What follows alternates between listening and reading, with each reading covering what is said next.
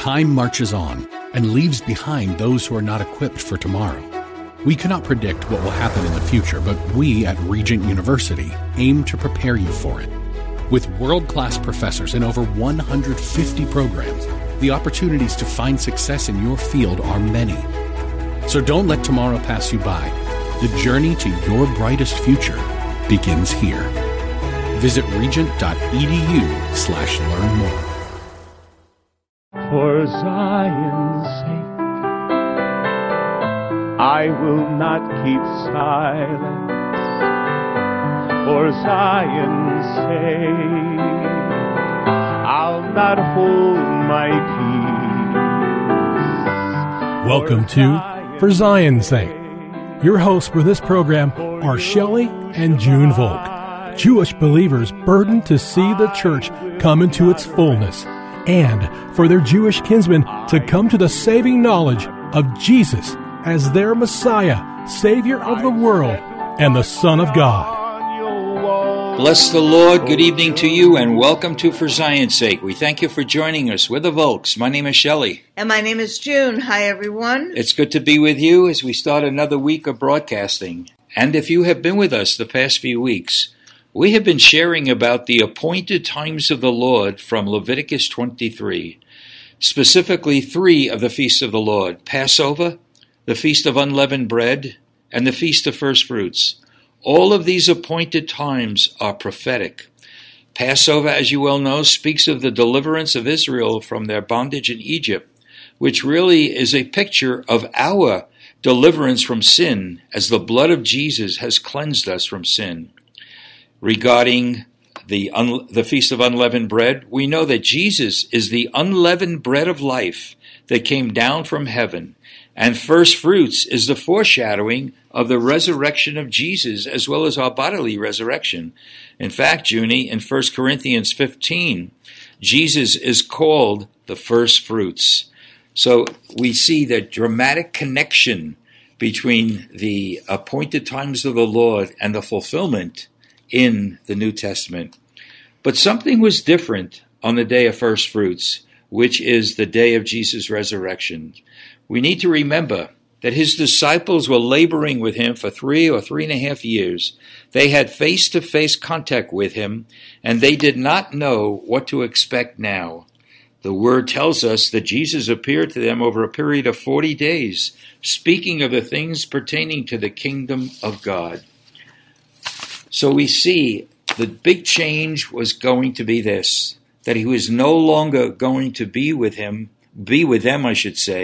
except for the 40 days he spent on earth speaking about the things of the kingdom of God. They had his physical presence. His physical body was on earth, but he was preparing them for the fact that he was going to ascend to the Father. There were 2 disciples walking on the road to Emmaus on, let's say it was the early afternoon of the resurrection, and Jesus approached them. They did not recognize him, and they were so forlorn and disappointed that Jesus was dead. So he started a conversation with him, and we'd like to pick it up in Luke 24, beginning at verse 27. And beginning with Moses and with all the prophets, he explained to them the things concerning himself in the Scriptures. Junie, it's amazing having the author of the Scriptures speak to them, explaining the Scriptures. What more can anybody want? At least that's what they probably thought. And what is amazing, they didn't recognize him. And he was explaining the places where he was written, and they didn't understand. And what does that mean for us today?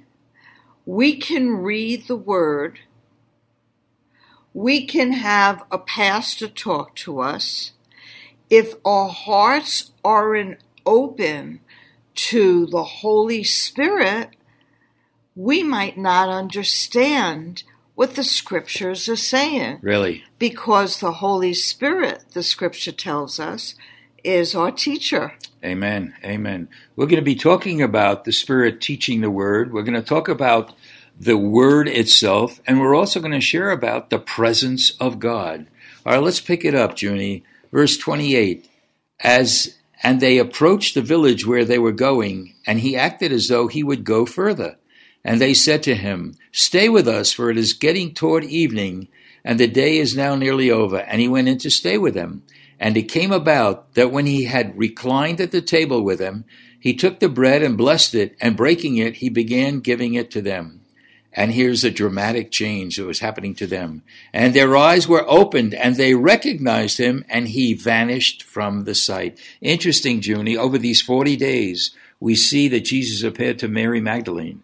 He appeared to Peter, and all the times he was there, he suddenly left. In the New American Standard, as I just read, he vanished from their sight. And this was a kind of, first fruits of letting the disciples know that he was not going to be on earth very long. And what's amazing here, Shelley, is the Lord himself was speaking to them.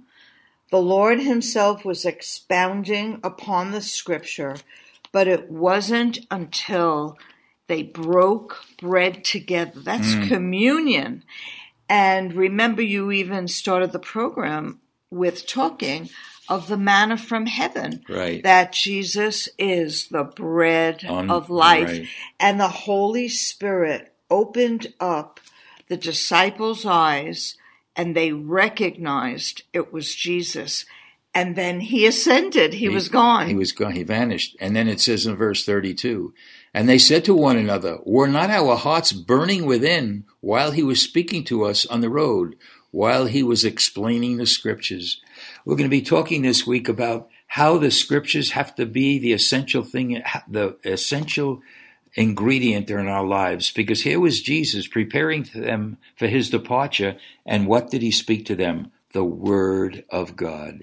Interestingly, the same evening, Junie, Jesus was with the disciples. And again, they thought he was a ghost when he came in. But again, the scenario is basically the same.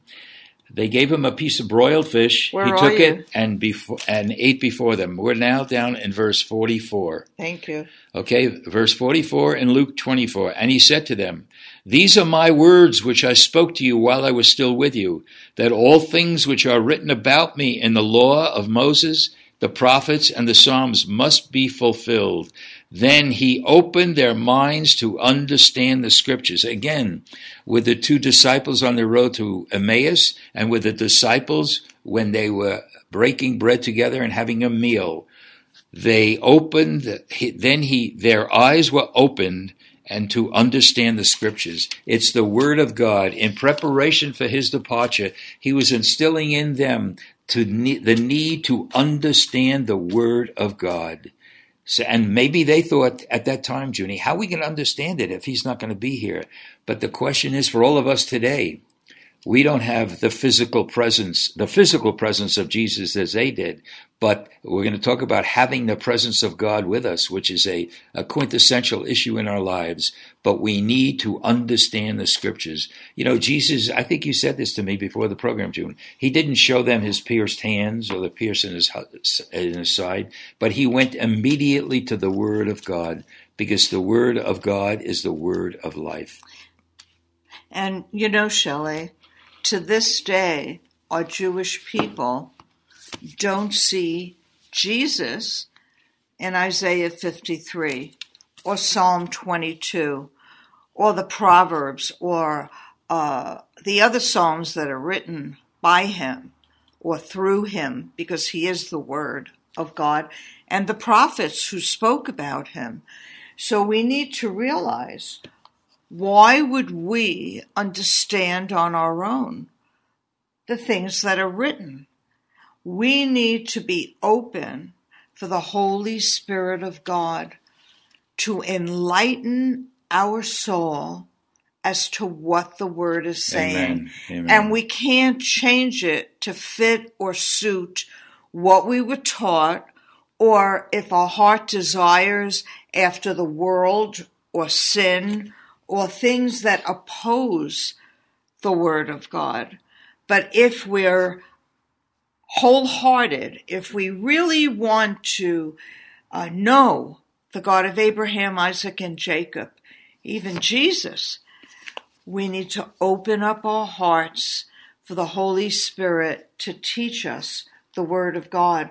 And we see that in verse 46, 47, 48. Right to the end of the chapter. Yeah, could you read that, Shelley? Okay. It's amazing. We left it off at, then he opened their minds to understand the Scriptures, and he said to them, "Thus it is written, that the Christ should suffer and rise again from the dead the third day, and that repentance for forgiveness of sins should be proclaimed in his name to all the nations, beginning in Jerusalem.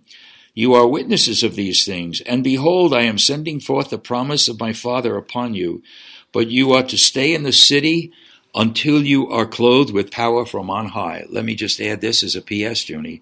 What he was referring to, of course, in Hebrew is the Feast of Shavuot, which is the Feast of Pentecost. So again, the link is so strongly there. Okay, verse 50. "And he led them out as far as Bethany, and he lifted up his hands and blessed them.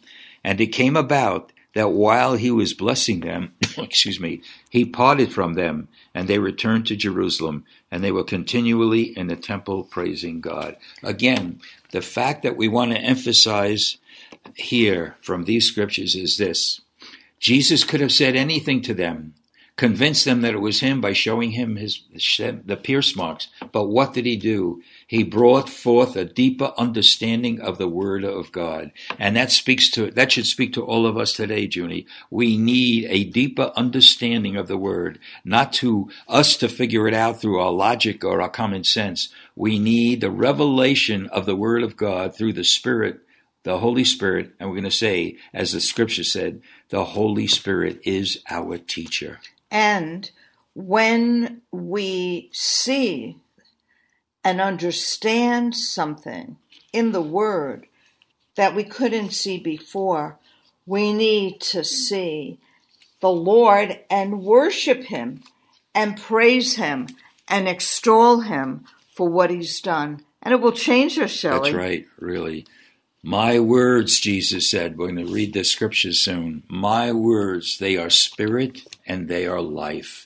So I mentioned it to June before, but we are not less fortunate because we didn't have the physical presence of Jesus, because his presence is with us all the time, which is what we're going to talk about toward the end of the week.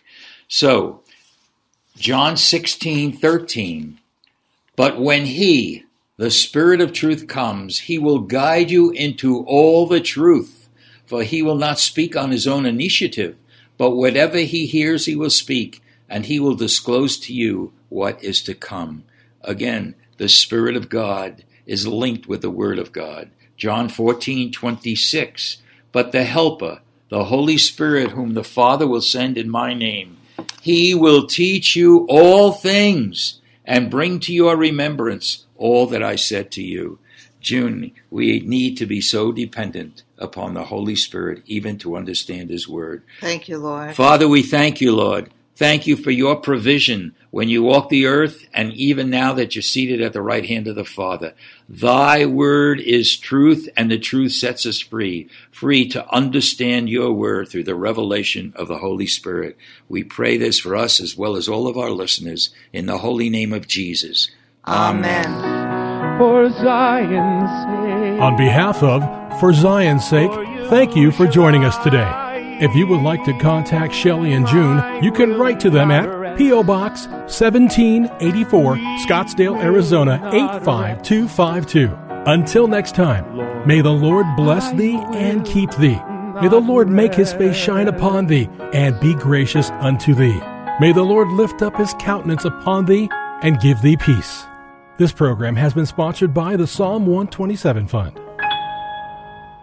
We get it. You're busy. You don't have time to waste on the mainstream media. That's why Salem News Channel is here. We have hosts worth watching, actually discussing the topics that matter. Andrew Wilkow, Dinesh D'Souza, Brandon Tatum, and more.